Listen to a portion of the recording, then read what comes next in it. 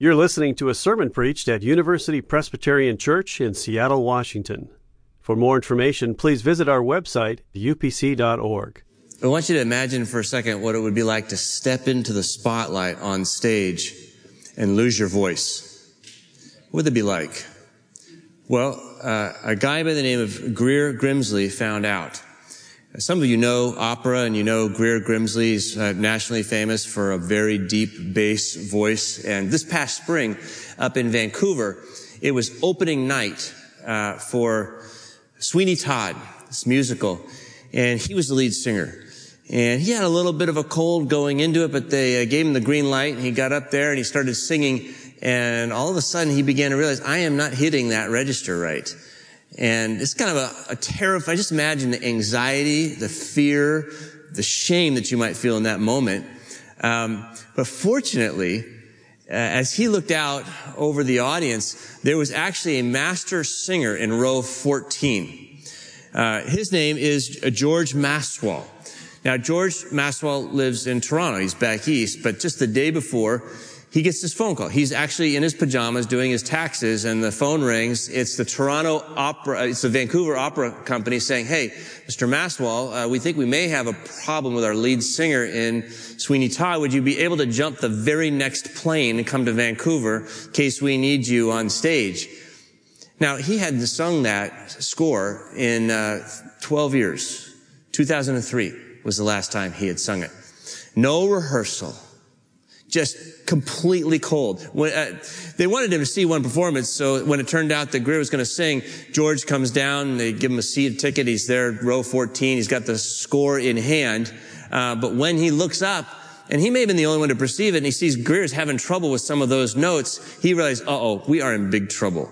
And so he starts leaping over knees, to make his way out to the aisle, and he goes sprinting up the aisle with ushers chasing him. And they say, sir, if you leave those, you're not going to be able to come back in there. They didn't know who he was. But the producers do, and they're running around, meet him back in the back, take him to the front, and there he is, just dressed as he is, street clothes, and they hand him a microphone, and they say, next time he has a song, you sing. And he does. George Maswell sings while Greer Grimsley is up there lip-syncing through this production. Through the whole thing. This happens early on, the early Act 1. So just imagine that. I love that story because for me, it's a picture of what it looks like to live by the Spirit. It's a beautiful image, I think. Now, as I say, we're looking at Galatians chapter 5, this great manifesto on freedom, and there's no freedom even in Jesus Christ for you and me without the Holy Spirit. The Holy Spirit comes to give fruit in our lives. Now, you notice that if you read the chapter, another thing you observe is that there are three different postures that the Apostle Paul talks about. In verse 1, he talks about standing. In verse 7, he talks about running. And in verses 16 and 25, he talks about walking. Some of your translations translate those as live or guided, but the Greek word is to walk. What's with these postures?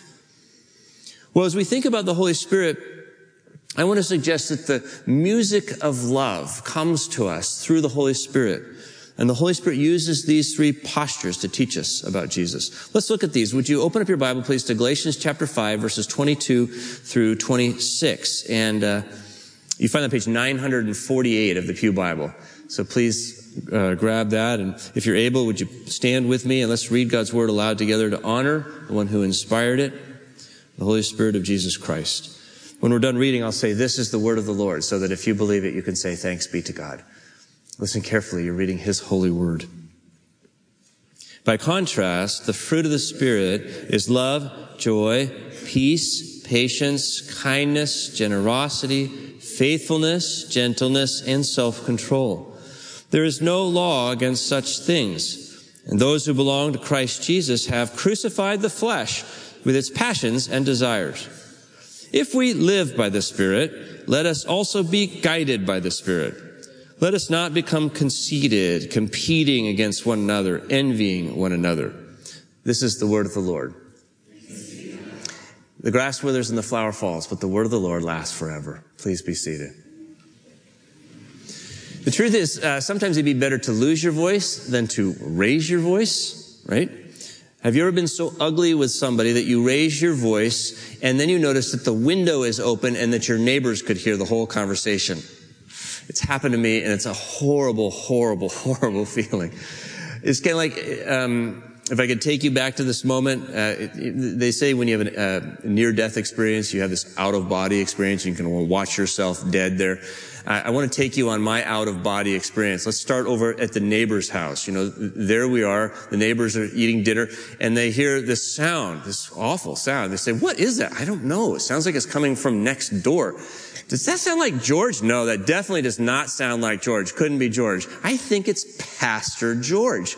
And so we go over the hedge, through the open window, and into our dining room, where we see George and Ann standing there just as they did 26 years ago before the altar, you know, face to face. Their faces are just as red now as they were then, but there's this noise. They're in an argument with one another, and it's getting out of control, and George has got something dark and ugly welling up inside of him. I was losing my voice because I was raising my voice in that moment. And the question is that the real George? I'm embarrassed even to tell you that question, because you go, "Oh, no, that's rare, right?" No. You know what?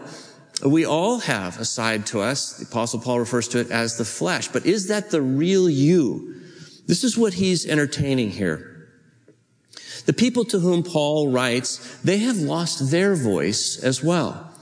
Did you notice that in the last verse that you read, verse 26, he says, "Let us not become conceited or competing against one another or envying one another."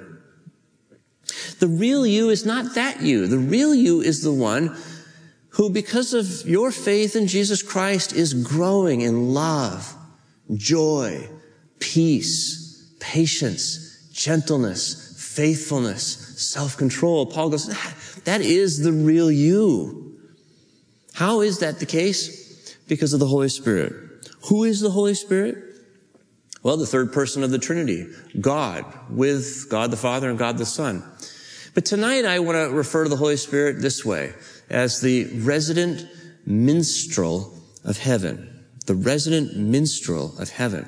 I'll say more about that as we go along, but I want to remind you of these three postures: standing, running, and walking. And as we think about those three postures, we might imagine ourselves with earbuds. We find music all over the place these days. We take it with us.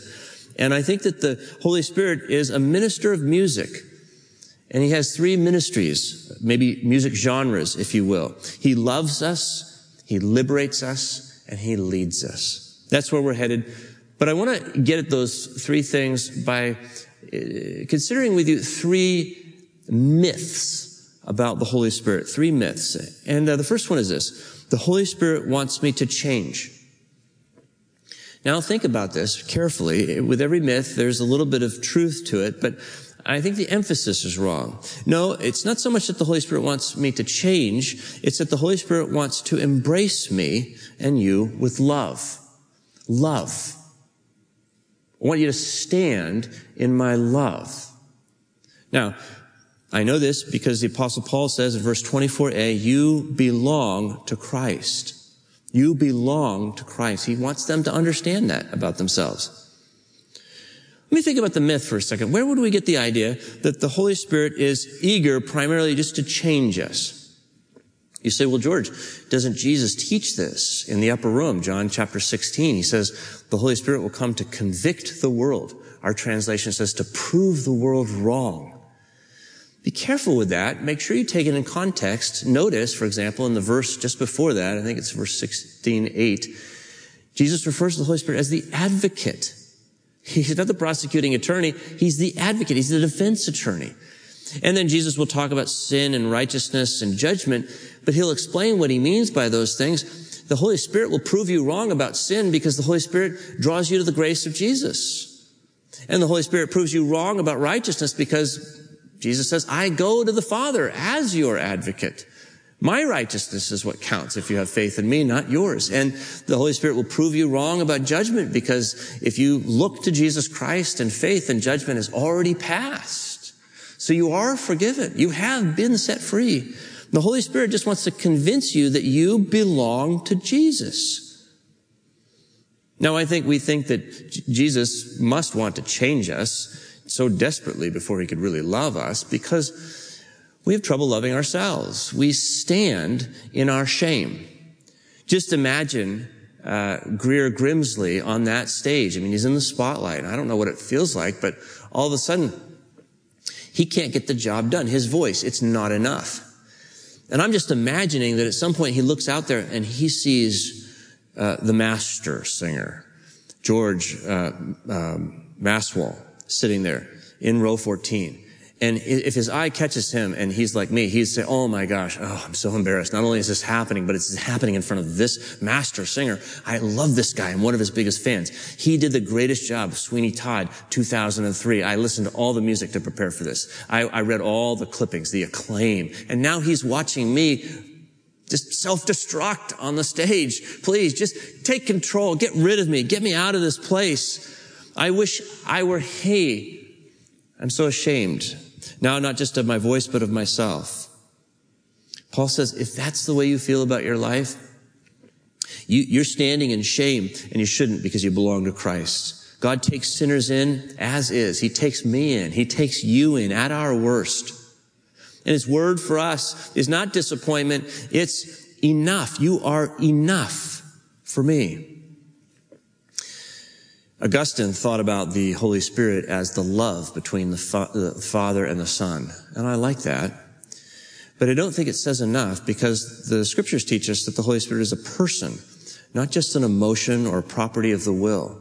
That's why I prefer to think of the Holy Spirit as a minstrel, the one who makes the music to which the Father and the Son dance in their loving embrace. This eternal romance that's existed since the beginning of time. You belong to that. When Jesus prays for you in the garden, John 17, he speaks to the Father. He says, Father, as I am in you and you are in me, may they, the rebels, the sinners, the broken people, may they be in us. May they come into our embrace and belong to me just as I belong to you. The Holy Spirit doesn't want to change me so much as he wants to embrace me, and he wants to embrace you. The first step in living by the Spirit is to stand in God's love. Stand in God's love.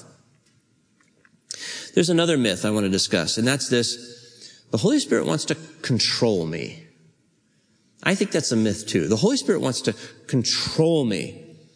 No, I would say the Holy Spirit actually wants to liberate you. Paul says this in verse 24b. He goes on to write, you have crucified the flesh with its passions and desires. You have crucified the flesh. Now, they have been running. They have been running. And the music of running is a dissonant sound in this chapter. Where do we get this idea, this myth that maybe the Spirit wants to control our lives? I think it's because of the dissonance in our lives. I think it's because standing in our shame, we really want someone to take control. We've lost control. Our lives have run out of control. We're running to try to gain some control, but it's gotten away from us. Sometimes I think I wish God would do to me what the IT department does to my computer. You know, when I'm at home in my study working on my computer, I can call with a problem and they can take control of my computer. And all of a sudden somebody here at UPC is moving the cursor around, cleaning up the mess that I've made on my laptop. Wouldn't it be great if you could just kind of hook up a port to God and say, God, all right, I'm yours. And he would just, click, click, click, click, click and fix everything that you've screwed up in your life, right? We want God to take control because we don't know what to do with the mess ourselves other than just to stand in it or to run from it. But God doesn't want you as a Stepford wife, as an automaton, as a driverless car. He wants you. He loves you. He wants you to take control of He wants you to live your life, to flourish. He made you and no one else can live your life but you. He wants to see it unfold. He wants to liberate you, not control you. The problem, it seemed, the Galatians, Paul says, you were running well. You were running well. You started off well. But I think they begin to run away from grace. They begin to run away from the cross into works, thinking that they began by grace, but now God somehow expects them to clean up the mess, check the boxes, follow the rules. And they've run away from grace. I think if you're Greer Grimsley and you're on the stage, you might wish that someone would take control, the big hook. I don't know if they really do that, or the trap door, just get me out of this place. Okay, bring the master up here and get me out. Or you might do what a lot of us prefer to do, which is we say, fake it until you make it. And maybe he's thinking, you know what, if I just sing louder, longer, with more strain, maybe I can actually get myself through this thing. I think perhaps the reason they let him sing the opening night, even though for 3 days he'd been coming down with a cold, was that morning they said, how you doing, Greer? And he said, I'm doing fine, I can do it. Right? He faked it. That's what you and I tend to do with our shame. We construct an identity that we want the world to see because we can't bear to have the world look at ourselves the way we look at ourselves. So Paul says, don't forget, you have crucified the flesh with its passions and desires. I want you to think about that image. This is startling to me. You have crucified the flesh. What is crucifixion? Well, crucifixion was an execution technique that the Romans used to control subjugated populations, right? They weren't just killing people. They were killing people in a horrible way, and they were leaving their bodies up there by the road so that everyone would see who's in charge, this great Rome. If you're a Roman if you're not a Roman living at that time under their control, I would guess that in your maybe not finer moments, you would say to yourself, boy, I would love to crucify a Roman. I'd love to see once one of those centurions up on the cross, one of those guys that's got me under control. And Paul's saying, interestingly enough, you've crucified your flesh. That thing that keeps you under control, that thing that keeps influencing you with its passions and desires, you know what? You have already said you don't need that anymore. It's like you've turned around the cross of Jesus Christ, say, I am so done with you, and just nailed that right up there. Now, what is the flesh? That is your false self. That's the self that you have tried to create independent of God.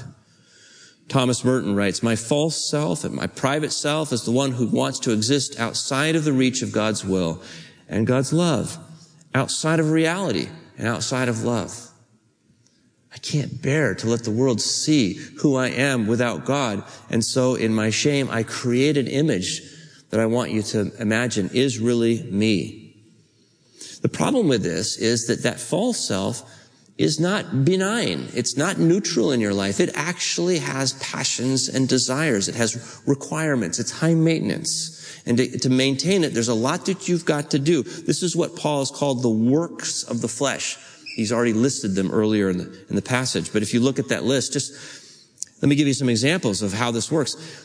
If my false self will not accept intimacy from God, it will desire fornication. That's the first in the list. Fornication is the old word for sexual immorality or false intimacy. Of course, you have to have intimacy. If you refuse to receive it from God, you'll try to find it anywhere. You'll find substitutes. You'll find false intimacy. You won't think you're worthy of real intimacy till the false. Secondly, if my false self will not accept protection from God, it will desire idolatry, which is what idolatry is. It's just creating something that gives you a perception of protection. It's false protection. If my false self will not accept validation from God, you matter, then it will desire quarrels because I'll be competing for validation from you. Factions will develop. These are all works of the flesh, Paul says. If I won't accept peace from God in my false self, then it will desire some other kind of peace, maybe a few too many mid-afternoon Merlots, false peace, just to kind of calm the jitters.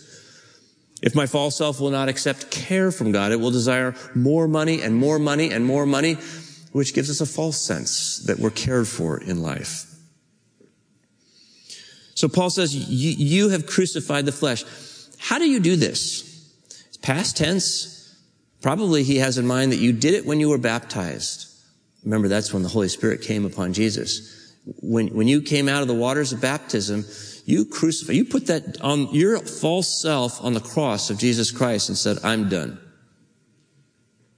I'm not going to run. I'm not going to hustle anymore. That is not a sustainable lifestyle. I know who I really am. And Paul says in Galatians, I think it's 4 or 6, he says the first ministry of the Holy Spirit is to come within the believer and have them cry out, Abba, Father. To know at last, my true identity is just a beloved child of God. Abba, Father, I'm a daughter. I'm a son to the great King. Stop running. This is the second step of life of the Spirit. Stop running with a false self. No, the Holy Spirit doesn't want to control you. He's trying to liberate you from the things that control you.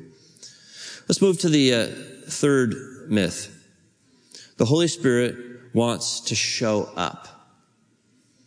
That's, I think, a myth. The Holy Spirit wants to show up. No, the Holy Spirit wants to lead us by faith. In fact, I would argue that the Holy Spirit wants to hide in faith, in your faith. Doesn't want to show up. And we see this in the end of the passage that we read, where Paul says, if we live by the Spirit, let us also be guided by the Spirit. Or the NIV translates that, keep in step with the Spirit, which I really like. If you live by the Spirit, if you came to faith in Jesus, you did so by the Spirit, so the Spirit's in your life. If you live that way eternally, then you should also walk this way in the Spirit. But you didn't see anything dramatic when you came to faith in Jesus. Why do you expect to feel something dramatic as you walk with Jesus through his Holy Spirit? This is a faith operation from beginning to end, Paul says. Walk by faith. Now, why do we have this myth? Where do we get this idea from? That the Holy Spirit wants to show up with drama? I think it's sometimes the Holy Spirit really does show up with drama. We see this in the Bible, right? There's an earthquake, or there's fire, or there's a rushing wind. That's all in the Bible. But also even in our own lives, there are moments where we experience just inexplicably the presence of God that's almost overwhelming. People be moved to tears by an experience like that. He does show up. But that's not the normative experience of the Holy Spirit, is it? No, I mean, if that happens a lot to you, you probably end up in the Bible, right? There are lots of times where just nothing spectacular happens in the life of a believer. It doesn't mean the Holy Spirit's not there. He's the shy sovereign, as they say. He's hiding. And here's where I really love this picture of the opera in Vancouver, because imagine what it must have been like for Greer, okay? All of a sudden you hear the most beautiful music coming from your lips, and you think, I don't have a voice, but I'm singing great. I really like it.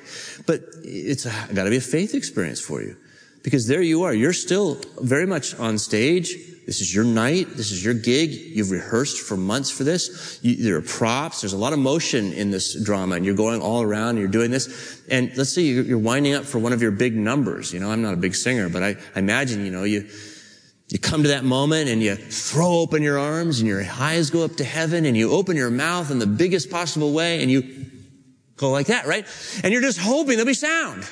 See, that's a step of faith for you to do that. You don't really know that the guy behind the curtain's actually going to support that. He leaves you hanging. You're in big trouble, right? What an idiot. There you are. But no, then the music comes. The music comes when you take that step of faith. And I think in the same way, Paul's saying, hey, look, you may not feel any different because the Holy Spirit's in your life, but step with the resident minstrel of heaven. In fact, don't just step, but dance. Keep in step with the Spirit. But you have to do so with faith. And there are two aspects to that faith. One is that the Spirit is resident in your life. If you're like me, it's easy to know that the Holy Spirit is resident in somebody else's life who has incredible gifts of music or hospitality or generosity. But what about my life? Well, you have to take that by faith, don't you? By faith.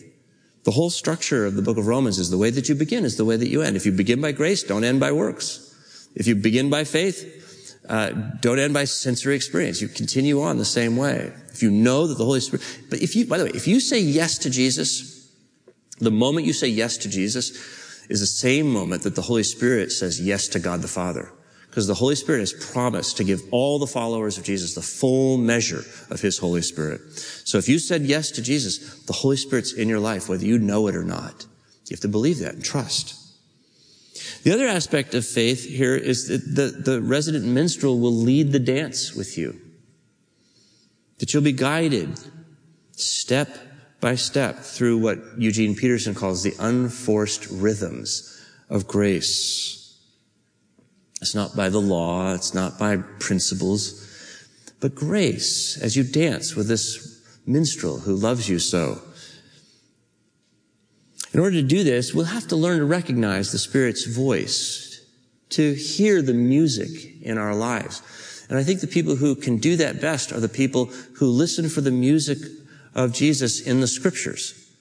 The Holy Spirit will never say anything to you that the Spirit doesn't also say, or that isn't consistent with everything that the Spirit has said through this book, through the Bible.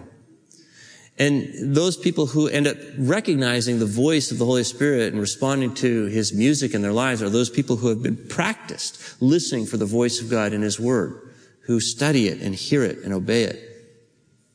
So this is the third step to living in the Spirit. Walk by faith. He's not wanting to show up. He's wanting to hide behind you and to lead you. Paul writes, the only thing that counts is faith working through love. Faith, that's our part, working through love. That's His fruit. In that moment that I lost my voice with Anne, my wife, the Holy Spirit was there. He was there. And if I had been listening to Him, really paying attention in that moment, here's what I would have understood. First of all, He loves me. He is not ashamed of me, though I may be ashamed of myself. Even then, even in that moment, even at my worst, He says, you know what, George? You are good. My word for you is enough. I love you, and I couldn't possibly love you anymore. I also would have learned that He wants to liberate me. That part of the reason that I was in this argument and that I was acting this way with my wife was that I had a false self that was playing out with its passions and desires, the need to be right, the need to seem smart, the need to have the last word, the need to defend my dignity because I'm really not so secure in God's grace. Couldn't you just remember, George, that we nailed that to the cross a long, long time ago? You're free from that. And then also, He wants to lead me. He wants to help me in the dance of my marriage with my wife.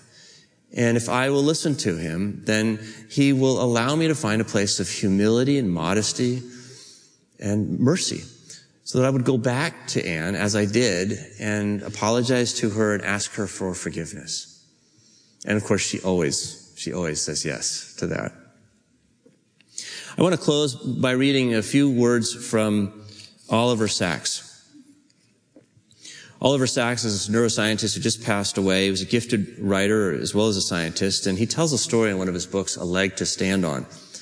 In that story, he's been hiking, I think it's in Finland, and he crossed a fence that he shouldn't cross. Turns out there was a bull in the pasture who got very angry at him and charged him, and he ran for his life, and he fell as he was running down the mountain. He shattered his leg. He was all alone. And so now he has to continue to flee not only the bull, but nightfall as he tries to find his way to some medical care.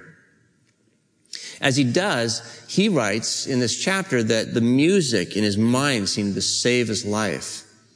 He would begin to sing to himself and make this music, and it's almost like he became the music. And that's what caught my attention as I read this paragraph, because I think that's what God promises you and me, that we somehow become the music that the Holy Spirit is playing in our lives.